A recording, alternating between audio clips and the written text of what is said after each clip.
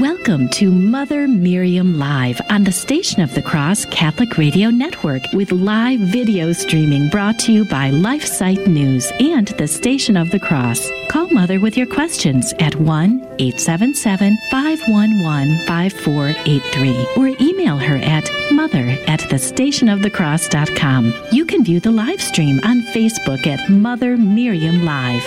Now, here's Mother Miriam. Hello, beloved family. How are you? I pray that you're well. We've been needing encores the past couple of days, and I apologize for that. But we are back with you, and I'm thrilled to be back with you. And we're going to take our full half hour today for your calls and your emails. So anything you have on your heart, call in. The toll-free number, 1-877-511-5483, and email it mother@thestationofthecross.com. I'm looking a little cross-eyed this morning. We rescued a big Australian shepherd, only 2 years old, but very frisky, and he picked my glasses as his target to chew on. So I have chewed up glasses. I can somewhat see, and I need new glasses, but he's a sweetheart, and we found a home for him. So God is good. We all need a home in this weather. And we all need our eternal home in heaven. And that's what our life on earth is all about. Not being successful, not having a great career, not assessing $1 billion or $1 million or 100,000. Only helping to sanctify one another for heaven. That's our only goal. Our life on earth is very short. It doesn't mean we can't enjoy it. Doesn't mean we cannot be rich. But if we are rich, we need to know that we are rich by God's grace and that He has given us an abundance to help others. Nothing we have is for ourselves. Everything we have is for others. So, and the family is key. And in this crazy world, including our church, which is perfect and holy and without sin, because our Lord is the essence of it. The church is Christ, who is holy and without sin and perfect. But we mess things up. And currently we're messing them up on a grand scale. And the surprising scale is that it's coming from our shepherds and even the Vatican. So what do? We don't doubt Christ. We don't doubt His church, but we trust the Scriptures would say in the end times, cardinals will be against cardinals, and false teachers will arise, and if possible, even lead the elect astray. So we believe that. And I think we're in those times. Whether those times are going to be another 10 years or 50 years or 1,000 years, I don't know. But we're in those times. Everything points to those times. And again, we don't know the length of them, but we are in a true apostasy, which began long ago with abortion, the free and approved killing of millions of people within their mother's womb.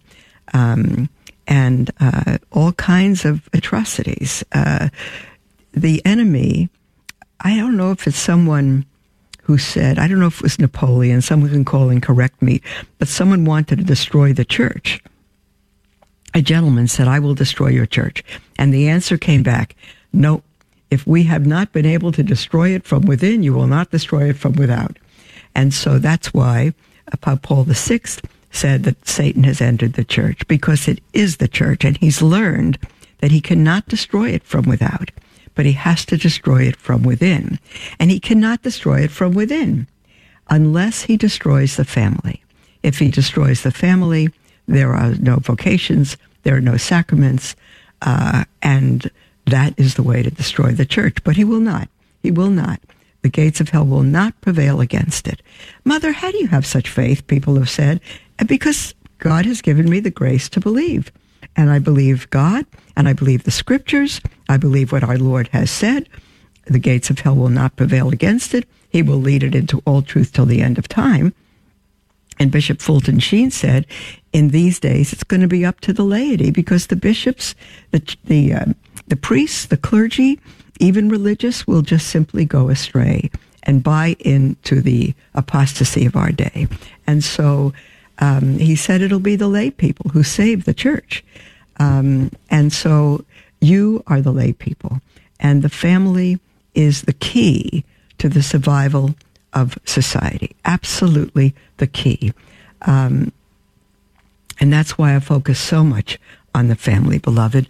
And the only thing for us as a civilization to do in these times is to return to living God's design for the family. There's no other way.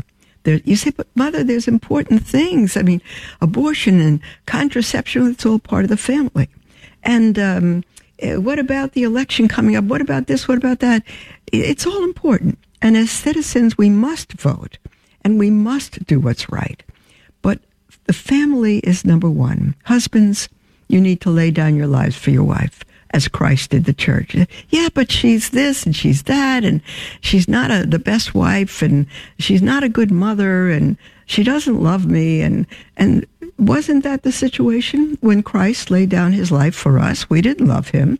We were into all kinds of sin and selfishness, but he laid down his life for the church. And it's on that example that husbands lay down their lives for their wives, and that wives, you need to submit to your husband. Are you kidding? I'm not submitting to that man. Well, then you may not be in heaven. That is God's vocation for you, to submit to your husband. Here's the rest of the sentence: as to the Lord. Many people say, well, God hasn't answered my prayer, but why did he allow me to suffer? Why did he allow my child to die? And why this and why this? We don't know the answers, but we know that God is perfect in his ways. And we are the cup and he is the potter. And the clay cannot say to the potter, it can, but it would be right stupid to say, why did you make me like this? Why did you do this? You could ask the questions. But the potter knows what he's doing. And our potter is God. And we are the clay. Blessed be his name. He knows what he's doing. He's given us a vocation. If we want to do it our way, he's given us the freedom to do it our way and to turn from him. He's given us, that's what I say about Adam and Eve in the garden, who committed the original sin. They simply said what Frank Sinatra put words to later: I'll do it my way. The music came later, but they said, I'll do it my way. And they didn't want God's way. They wanted their way.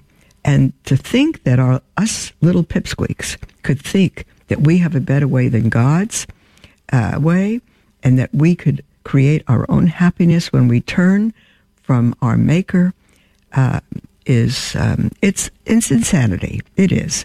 But we get so self-focused on our fix, on what we can do to shut out pain, on what we can do to live a happy life, to change people, to be rich, to whatever it is.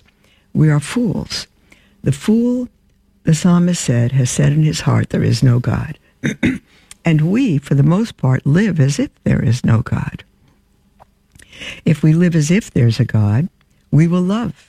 We will love our spouse. We will love our children. We will love our parents. Children will obey our parents, knowing that they are obeying God and obeying their parents. Children are not to judge their parents. They are simply to obey. Wives to obey their husbands.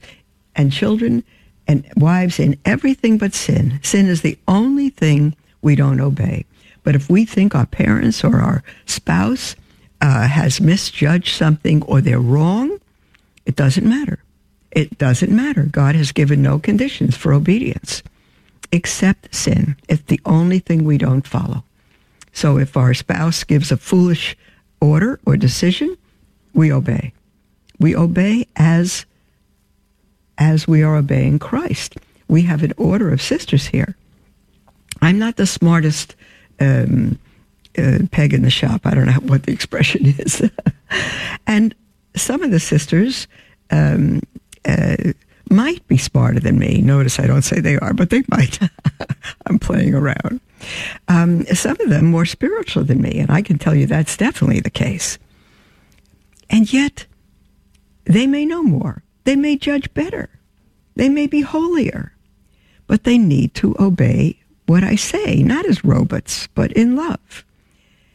And again, unless I command them to sin, they must not obey that. But help me, God help me, that I'll never make such a command. Well, why does God want them to follow an errant command, something that's wrong, even though it's not sinful, something that's misjudged, something that misses the mark?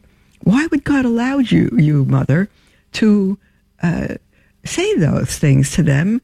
And they're smarter than you or more holy, and they have to obey that. Well, they certainly have the option of saying, Mother, I wonder if you'd consider this or that. Yeah, but if I say no, this is my decision, they obey. Not as robots, but as women who love God and who trust that in religious life, as in family life, God has given us the mechanism through superiors, through parents, to make us saints for heaven. Not because everything is always the best decision, but because our responses to what we know better or want better is what's going to form us. Not our knowledge, but our response, our reaction, not our actions, but our reaction to misguided orders or to orders we think better of. It's our response, it's our submission to God through obedience that makes us saints. There's the music for our first break, beloved. We'll come right back and continue, and then have a half hour to ourselves at the second break. Toll free, the number is 1-877-511-5483. We'll be right back.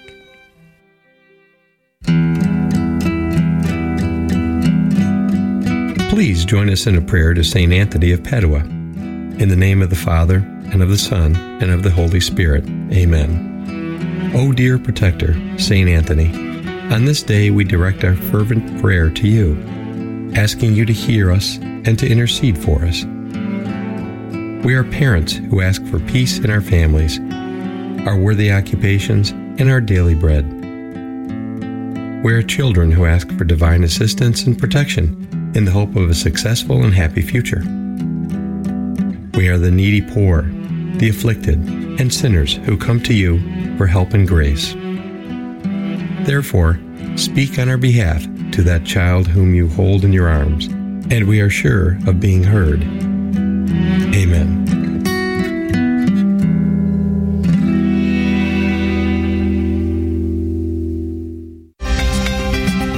The Station of the Cross, we proudly bring the truths of the Catholic faith to countless listeners through radio and mobile devices, and we're grateful for the feedback we've received. I grew up Catholic Church, haven't been in the Catholic Church for decades, but I'm in the process of working my way back for the simple reason that I needed a place to listen to pro-life, pro-family messages. Catholic radio is it. It's a place to hear that message without all the political bias and all that's going on News Talk Radio. It changed my life. It's the only station I turn on. The Catholic station is an answer to prayer. It just couldn't be more fulfilling. It's helped me learn more about the faith, and it's helped me to deepen my faith as a result of that. It's on continuously in my house, day and night. You can't imagine how much I receive from that channel. If you've been blessed by listening to the Station of the Cross, let us know. Call 1-877-888-6279, extension 112. Then share your testimonial with us. Welcome to Mother Miriam Live on the Station of the Cross Catholic Radio Network, with live video streaming brought to you by LifeSite News and the Station of the Cross. Call Mother with your questions at 1-877-511-5483 or email her at mother@thestationofthecross.com. Welcome back, beloved, to Mother Miriam Live. I am she, and I am live. This is not an encore. I'm happier than you when that happens. I'm so happy. We are talking about the family and the necessity of the family and God's design for the family. He has no other design than the family to get us to heaven. That's why he created Adam and Eve and said, be multiply and fill the earth. There's no plan B. It's the family. Now, there's many helps and vocations apart from the family, but actually the only vocation apart from the family. Family is rotten. Marriage and family is not a vocation, beloved. It is the reason that God created us. Be fruitful and multiply. That is the reason for the human race. The vocation within that is that God may call people out of that to be priests and clergy and religious. That's it. That's the vocation. Not, do I have a vocation to marriage or religious life? Everyone has a vocation to marriage unless God gives them a special calling to religious life. And so the family is so key in my heart, beloved, and we exist as a religious congregation to help restore God's design for the family. I wish I had the power to restore it. Oh, I wish I could live to 1,000 years old and be everywhere all at once and do what I can to help, but I can't. And so we do whatever we can to help people understand the importance of the family and its restoration. With the fall of the family is the fall of culture, is the fall of civilization, and is the gain of the enemy.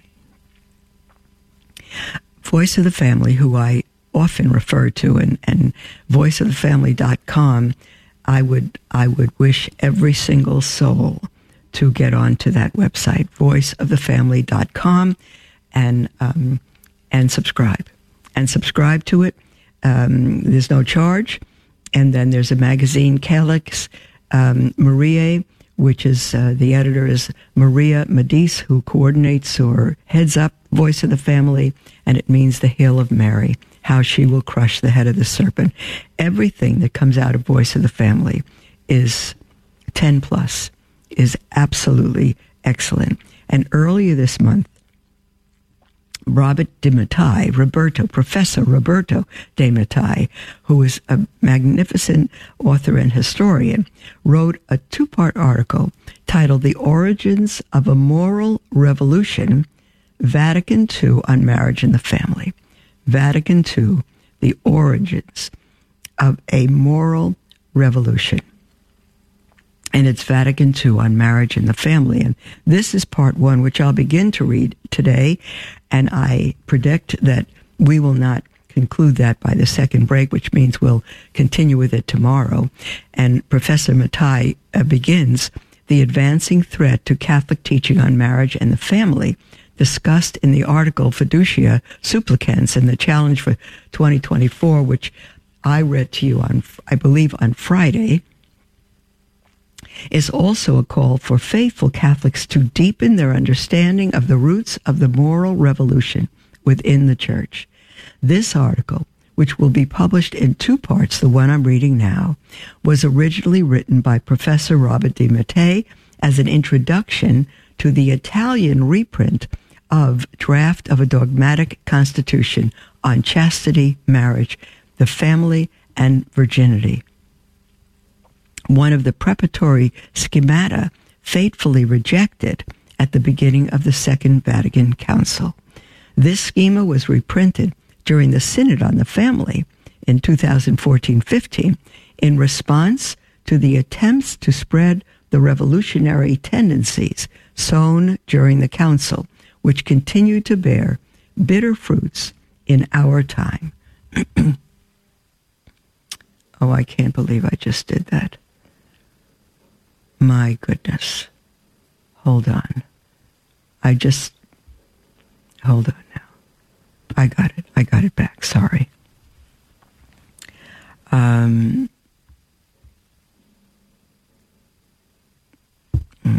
on. I'm so sorry. I keep shutting down these articles. I have a very, very sensitive mouse here. Okay, I've got it back. Thank you, Lord. In what manner did the Second Vatican Council address the issue of marriage and the family? Now, this is the Second Vatican Council. That's not even up to the Synod on the Family yet, which broke my heart in 10 pieces. In what manner did the Second Vatican Council address the issue of marriage and the family? The question is worth posing, not only out of academic and philological interest, but in order to better understand the roots of the current crisis concerning the family and Christian marriage. To better answer the question, one cannot limit oneself to a hermeneutical discussion of paragraphs 47 to 52 of the Pastoral Constitution, Gaudium et Spes, the only conciliar document that details directly with the family, but must consider Vatican II as an historical event in its preliminaries and in its consequences. Examining this aspect requires us to bring a particular decade into focus. The period between 1958, that's the year of Pius XII's death, and 1968, the date of the promulgation of Paul VI's encyclical Humanae Vitae. 1968 is also the year of the Sorbonne Revolution, which started a real moral revolution throughout Western society. But for the Catholic world, this was not only a point of departure, but also a point of arrival. It was, in fact, preceded by the revolution in mentality and customs produced by Vatican II. The revolution of 1968 certainly had a powerful impact on the Church as well as on society. But the conciliar turning point likewise fostered the explosion of 1968 and multiplied its driving force. It brought about the birth of a new morality. In the last years of Pius XII's pontificate, conjugal morality was founded on the natural law and could be summed up in one point. Continence, inside and outside marriage, was considered a Christian value, while sexual union outside the sacrament of marriage was considered a grave sin. According to the Church's magisterium, the primary purpose of marriage is procreation, which is not a purely biological act, but includes the natural and supernatural education of the children. Secondary purposes of marriage are the mutual aid of the spouses and the remedy for concupiscence. These cannot be placed before the primary purpose. They must remain on a lower level. You hear that?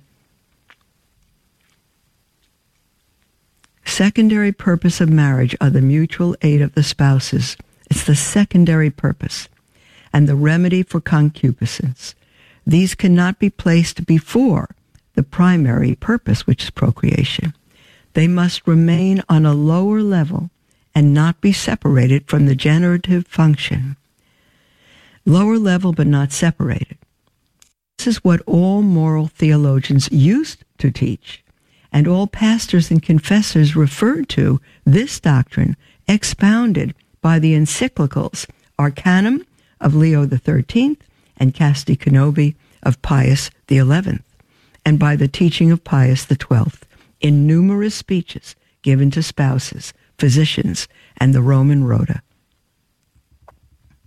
But the 1950s and 1960s saw the beginning of a process of subversion of traditional morality led by theologians such as German Jesuit Joseph Fuchs, F-U-C-H-S, 1912 to 2005, professor at the Gregorian University, and the Italian Redemptorist Domenico Capone, 1907 to 1998, professor at the Alfonsianum, but above all, the German Redemptorist Bernhard Häring, 1912 to 1998, also a professor at the Alfonsianum and author of a 1954 work, Das Gesetz Christi. I have to look that up to translate it. Gesetz Christi, in which he tried to translate the thesis of La Nouvelle Theologie, recently condemned by Pius XI in the encyclical Humanae Generis into the field of morality. Now, if I took the time to look up all those papers and summarize them to you, this might be clearer. But the point is that in the 60s, we had so-called theologians who changed and undermined the primary purpose of marriage, which is procreation. Professor Mattei says this: the key point of the outlook of Haring and the other innovators was, and is, the replacement of the concept of nature with that of person. According to classical philosophy, nature comes before the person. In fact, human nature is the essence of man, what he is before being a person. Man is the subject of rights and duties because he is a person, but he is a person according to his human nature. The whole of Haring's work is aimed at nullifying the natural law in the name of a Christian existential personalism. Beloved, I know a number of this and vocabulary and reading it so quickly or on the pace we're at can be confusing. And for most of us, we need to stop and look up all the words in a paragraph and really get them to understand it. We're not going to do that through this article, but it's enough to know that the Church, through Vatican II, embraced these errant philosophers, so-called philosophers. So that I remember in Maria Medice's article explaining fiducia supplicans, she said that Vatican II reduced the primary and secondary purpose of marriage. We read that the primary purpose of marriage is reproduction, and the secondary purpose is unitive. Humanae Vitae, as good as that was, Pope Paul VI reversed it and said, first, it's unitive, and secondly, reproductive. They got it wrong. Well, for it to be unitive, any two people figured they could be unitive. They could come together. But no, the first purpose of marriage is reproductive, to grow the kingdom of God on earth, and then unitive, because that's how it's grown. But first, to understand the reproductive nature of marriage, which, as Professor Mattei just told us, is beyond simply birth, but it's the instruction, the education of the children. It's getting them to heaven. There's the music for our second break, beloved. When we come back, we'll take your calls and your emails. Can we be happy without God? Atheists say yes, we Christians say yes, but only to a certain extent. What's our reason? There are some natural human desires that can be satisfied without living for God. The desire for sensory pleasure, success, and loving relationships. There are certain desires, however, that can't be satisfied without God. For example, we don't just desire some love, we desire infinite love, love without limit. This is manifest when we get frustrated with imperfect manifestations of it. The same is true for knowledge, justice, and beauty. Since God alone is infinite in these perfections, only He can satisfy our desires for them. Therefore, to borrow from St. Augustine, without God, our hearts would be forever restless. And my friends, a restless heart is an unhappy heart. I'm Carlo Broussard with a ready reason for Catholic Answers, Catholic.com. The Station of the Cross has many ways to keep you informed about our programming. You can view the highlights of our primetime programming schedule or the full 24/7 programming grid at both thestationofthecross.com or the free iCatholic Radio app. Just search under the Programming tab. Our website also offers a printable version for your convenience. The Catholic Current, bringing Christ to the world and the world to Christ. You are worth my time. You're worth my undivided attention. God is blessing us by putting us together. It's funny because people talk about quality time, and honestly, I think it's more about quantity time. But if you're actually engaged with them, whatever it is you're doing, you're spending quality and quantity time with them. The Catholic Current, 5 p.m. Eastern, from the Station of the Cross and on the iCatholic Radio mobile app. Welcome to Mother Miriam Live on the Station of the Cross Catholic Radio Network with live video streaming brought to you by LifeSite News and the Station of the Cross. Call Mother with your questions at 1-877-511-5483 or email her at mother@thestationofthecross.com. Welcome back, beloved, to Mother Miriam Live. I'm so happy to be with you. We have an entire half hour left, and I didn't even realize that the video had gone out. So we're back on video now, and we are going to look at your calls and your emails. I think we haven't answered anything till Friday, since Friday, and you have the toll-free number 1-877-511-5483, and the email is mother@thestationofthecross.com.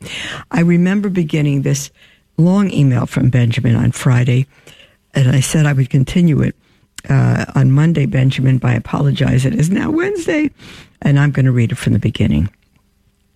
Benjamin says, my family, myself, my wife, and my 10-month-old son are traditional Catholics. Our priest will tell us to ignore 99% of what comes out of the Vatican, as it all belongs in the trash. Well, I said on Friday, and I will say right now, shame on your priest. That's no way to teach the faith. 99% of what comes out of the Vatican is not trash. There's a considerable amount of new so-called teaching and statements that have come out under this Holy Father and the Vatican that have been dangerous and have countered the faith of the church and led the sheep astray in our day. But that's not everything that comes out of the Vatican. The Vatican has been there 2,000 years, and we ourselves, use the Council of Trent, the Catechism Explained. That's out of the Vatican, 2,000 years from the Vatican. So, if you're talking about modern day, I wouldn't say it belongs in the trash. We just have to know our faith and put our thinking caps on, to not believe what is not true, to not let the faith be destroyed in our family. Benjamin says, my question has to do with dealing with gays and lesbians in our family. It is happening on my side of the family. My parents are Novus Ordites. That's a new expression. In other words, they attend the Novus Ordo Mass, the Mass of Vatican II. I am the only one of their 4 children who is a practicing Catholic. Thank God for that, Benjamin. That's a special grace to you, and God has given you a mission to be an emissary to your family. He says, both my sisters are Protestants, and my brother carries no faith. A few years ago, my niece, who is the daughter of my oldest sister, who is Protestant, decided to live a lesbian lifestyle. As they call it, she came out. And I read this because I know many families struggle with this, beloved. I know that. When this happened, she was given the green light by both my parents, and my aunt, who's her mother, another Novus Ordite, to bring her so-called girlfriend to family events, such as Thanksgiving and Christmas. At the time, my wife and I were just discovering tradition, and I really didn't think about it much, but that has certainly changed along with many other things for us. Now we are stuck, in a situation where if we want to enjoy the holidays on my side of the family, we are forced to endure this lesbian couple that was originally told they had to act as friends only, but that is no longer the case. They live together. So when they receive gifts on Christmas, comments like, oh, we can use that this way in our apartment, or from one of my parents, we got that because we knew you both like it, are made, and they act slightly better than a out-of-control teenage couple with no supervision. My entire family, at least at these events, acts like they are just a normal couple now, and they rationalize it by saying they are being charitable. We disagree. I'm glad you disagree. We believe that love means willing the good of the soul, which we take to mean we cannot even act like we tolerate this kind of behavior. You're right. Not a matter of tolerating, but it's not a matter of becoming God or the judge. It's a matter of true love to help misguided souls to the truth. If it's a matter of tolerating, then it's just war, and it's going to be your lifestyle or opinion against theirs. Don't let them think it's a matter of tolerating. The issue is them, not you. Benjamin says, my question is, how do we deal with this type of situation? Our priest made it very clear that when our son reaches a certain age, he said around 5, we cannot have him around it, as we have a duty to protect his innocence. Well, if you have a duty to protect his innocence, and I agree, 5 is way too old. 2 years old is old enough. Many, many things are observed by 2 years old, and even younger than that. While that is fine, it's not fine. While that is fine, and I agree with that, it's impacting my wife and me negatively now. We leave these events feeling very negative and scandalized by this. In addition, we are watching my nephews and the children of my cousins being scandalized too, which completely breaks my heart. If when we say something, it will likely cause a huge division in our family, we already decided not to invite the girlfriend to our baby shower, and that caused a big issue. So I know this is going to cause an even bigger issue. I want to tell my parents that they should have never allowed this evil to enter our family, as I truly believe they should have stood up and protected the rest of us, but they did not, and it upsets me. Don't come against your parents. The issue is this couple. Do we just say what needs to be said and accept the consequences, or is there a tactful way to handle this? I end up feeling the need to go to confession after spending any time around the lesbian fake couple because I end up having such negative thoughts afterward. I have also thought about writing a letter to both my parents and my niece, explaining our beliefs and stating why we will no longer participate in this fake loving tolerance that the rest of our family seems to be embracing. If you write a letter, keep the word fake out, because they believe it's real. And if you label it as fake, they won't have anything to do with anything else you say, because they don't believe it's fake. But I'm not sure if that's the best way to handle it. I know that if I try to speak to my parents in person, I will not be given the time to say what needs to be said, and they will spend the entire time waiting to make their next point without hearing a thing I say. They will likely take it as a big personal attack and decide it's because we are just rigid trads, as that terminology has been used before with us. Sorry for the long email, just something we are struggling with, and thought maybe you would be a good source to shed some light on this type of situation. I am also open to any sources, videos you can point to me that cover this topic in depth. God bless, Benjamin. Oh, Benjamin, I cannot offhand. There are good books and videos. You can contact the Catholic Apostolate Encourage, and they may have a female end to it, or they can lead you toward books and videos, for sure. Encourage. But Benjamin, if I were you and your wife, which of course I'm not, but what I would suggest is that you write your niece and her friend a letter. Write it directly to them, not your parents, your niece and her friend. And let it be a very long, non-judgmental, loving letter telling them it's painful for you to write this because she's your family and you love her. But for you to support the relationship she's gotten herself into, is to form an act of hatred against her, because the life she's living will not lead them to heaven. This is not your opinion. Has nothing to do with rad-tradism. It's simply the teaching of the church for 4,000 years, from Jesus on and before then. A man and a woman cannot come together in God's design. And I don't want to bombard you with scripture and teaching, but you could say, I'll put at the bottom of this letter scripture verses that show you Sodom and Gomorrah, God destroyed the entire civilization throughout the Old Testament. Any homosexual was put to death. In the New Testament, the Apostle Paul's writing, 1 Corinthians, say that no homosexual, no slanderer, no gossip, murderer will enter the kingdom of heaven.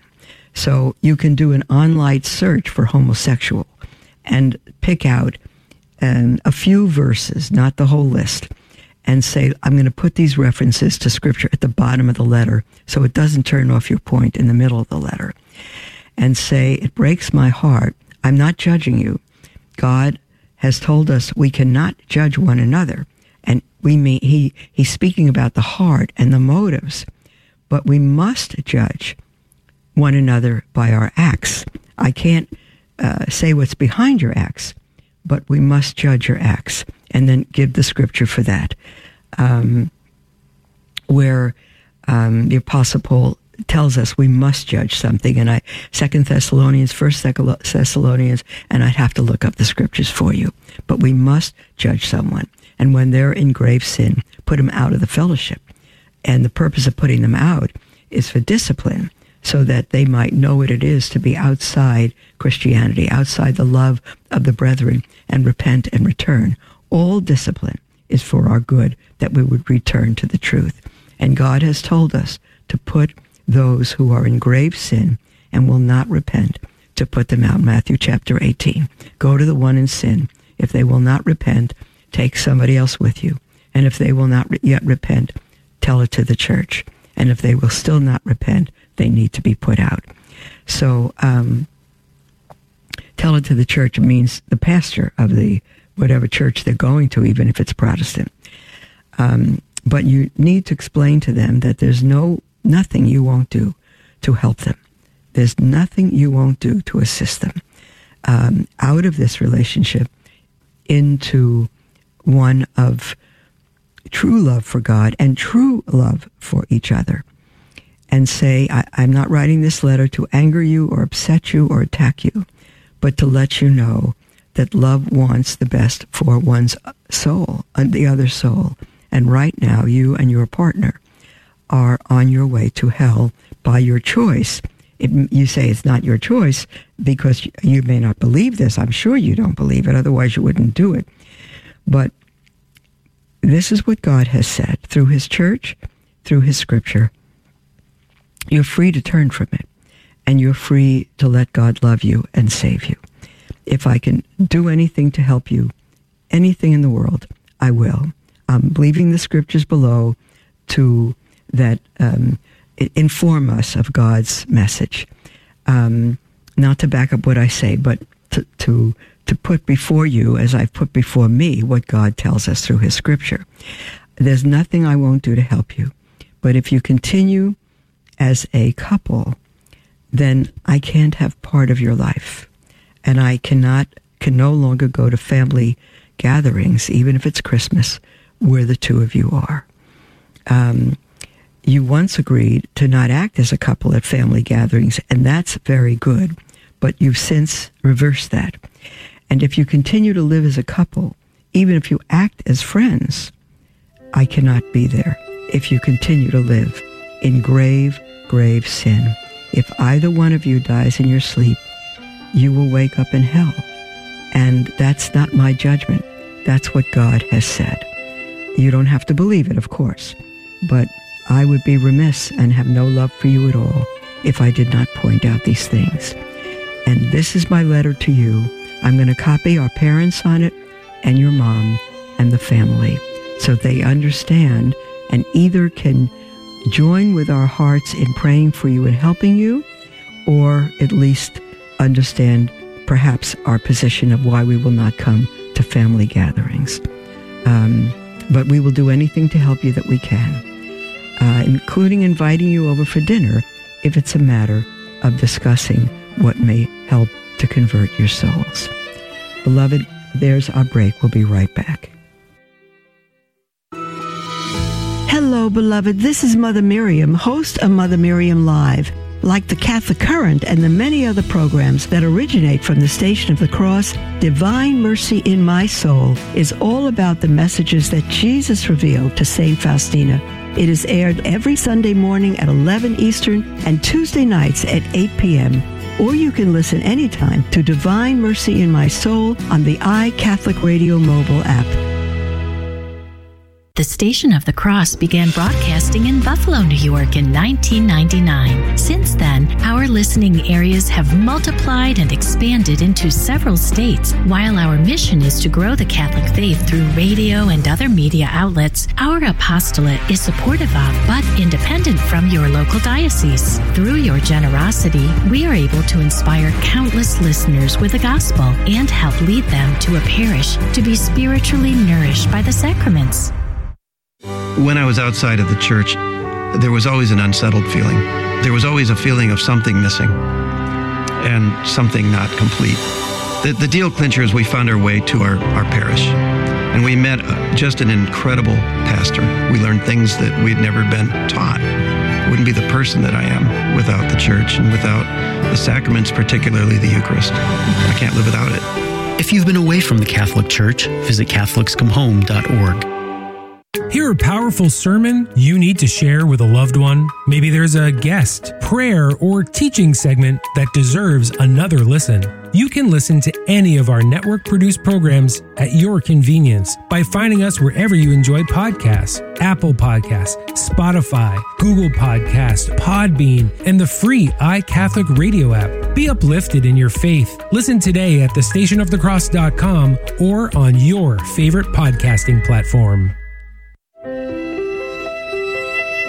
Welcome to Mother Miriam Live on the Station of the Cross Catholic Radio Network with live video streaming brought to you by LifeSite News and the Station of the Cross. Call Mother with your questions at 1-877-511-5483 or email her at mother@thestationofthecross.com. Welcome back, beloved, to Mother Miriam Live. This is our last segment. We have about 10 minutes, and the lines are open, and you're still welcome to call in with anything on your heart. Toll free, 1-877-511-5483, or email at mother@thestationofthecross.com. We have an email from Pat, who writes, based on what we know from Scripture, is there any chance that a sitting pope could ever be the Antichrist? I'm not referring to our current pope necessarily, but more the general concept of the Antichrist potentially infiltrating the Vatican.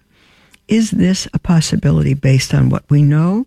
With mixed messaging coming from the Vatican recently, it does make me think about what would happen if we were somehow being deceived. Again, I'm not accusing Pope Francis of anything at all, but it seems that now, more than ever, we must be on our toes. Pat, I cannot definitively answer that. I agree that now more than ever we must be on our toes, but again, our focus must be our own holiness and the restoration of our own families and our doing all that is needed for us to know we're on our way to heaven. The idea of the Antichrist being the Pope, rather, being the Antichrist, I think has been around since at least the Reformation, where the Reformers were against the Catholic Church and believed that it was of Satan, and all of that. I think we should be on our toes. I do believe we're being deceived in this day, certainly on the idea of marriage and procreation, and the blessing of same-sex couples, and just so many other things. If possible, as I said earlier, the scriptures say that the elect could be deceived, but I don't know that it would be the Pope himself. John writes in 1 John that anyone who does not believe that Christ came in the flesh is an Antichrist, and he said there are many Antichrists on the earth. Here's a quote from Polycarp of Smyrna, who was discipled by John the Evangelist. He said, "Everyone who does not confess that Jesus Christ has come in the flesh is an antichrist." John chapter 4, 2 John 7. "Whoever does not confess the testimony of the cross is of the devil. And whoever perverts the sayings of the Lord for his own desires and says there is neither resurrection nor judgment, such a one is the firstborn of Satan." Okay, let me read one more quote here from Irenaeus. "By means of the first century, by means of the events which shall occur in the time of the Antichrist, it is shown that he, being an apostate and a robber, is anxious to be adored as God, and that although a mere slave, he wishes to be proclaimed as king. For he, being endued with all the power of the devil, shall not come as a righteous king, nor as a legitimate king in subjection to God, but as an impious, unjust, and lawless one, setting aside idols to persuade men that he himself is God, raising himself up as the only idol." Moreover, Paul has also pointed out that this which I have shown in many ways, that the temple in Jerusalem was made by the direction of the true God, for the apostle himself, speaking in his own person, distinctly called it the temple of God, 2 Thessalonians, in which the enemy shall sit, endeavoring to show himself as Christ.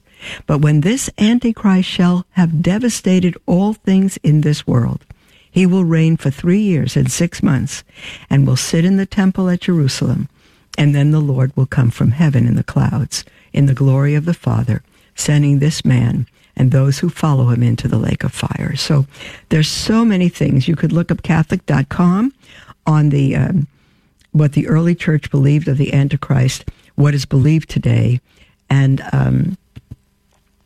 there is to be a false prophet prior to the Antichrist. And if someone tried to prove that the current Pope was the false prophet, I don't think I'd have such a defense on that because of the evil coming out of the Vatican under his signature. But it seems that the seat of the Antichrist will be Jerusalem. It could even be someone Jewish. I don't know. But he will deceive the elect, and those will think he's the Messiah until he shows his colors and people learn the second half of the 7 years that he is truly the Antichrist. So that's all I could say from what I've read and understand myself. If I've spoken error, somebody call and correct me on that. But I do not think it's the current Pope. But I do think we need to be aware, and that it's possible he be the precursor to the Antichrist, but I don't know. Jacob writes, "Mother, what is the best way for a sinner to convert? I have been trying to live a holy life for about 4 years. I get so discouraged because of a horrible custody situation with my 6-year-old daughter. I cannot understand why God has not answered my prayers to be in my daughter's life. I know I have made and continue to make so many mistakes, but I feel I am being severely punished while my child's mother seems to only be rewarded." Jacob. Jacob, number one, trust God. Nothing touches us. Nothing happens, even if it's from the devil, that God doesn't allow. And if he allows it, if we seek him, he works it together for good. So for some reason, he allowed your separation and allowed you to not be able to see your 6-year-old. That has to be an extraordinarily painful situation. But there is something that God wants to work in you. And it is to become holy without any question at all. How do you convert? To convert or to confess, to repent, is to do an about face. You're going in one direction and you turn 180 degrees. You go the other direction. So you can have the desire to convert, but to try to live a holy life for about 4 years, I believe you, I've been trying to live a holy life for all my years. And we understand that the closer we get to God, the more, by God's grace, we are able to convert, the more we see our sin, and the more we know how much conversion we yet need. But I would say, dear one, if you're frustrated on this and feel you're not making progress, or you get discouraged, know that discouragement is always from the devil, not your circumstances, not you. It's always from the devil, and he'll use your circumstances to jump in there. Discouragement is from the devil. When you get discouraged, just say, "Get thee behind me, Satan," and strive to live your holy life.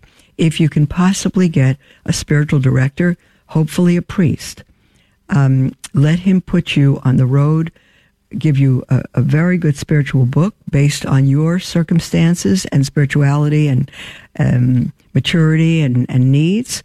Let him give you a book to go through with you, and let him give you specific assignments that he can actually have you live life not just longing to be holy, but truly making progress at being holy. To be holy doesn't mean being perfect. It means being separated from the world unto God. It means living a more consecrated life. A spiritual director can help you with that. Don't worry about God answering your prayers. He hears them and he answers them. God wants nothing more than your daughter to know her dad. But God is preparing you so that when that happens, you can be a true model for her, which apparently her mother may not be. So God bless you, Jacob. And have hope, and ask Our Lady to guide you to a good spiritual priest. We'll speak with you all tomorrow, God willing. God bless you.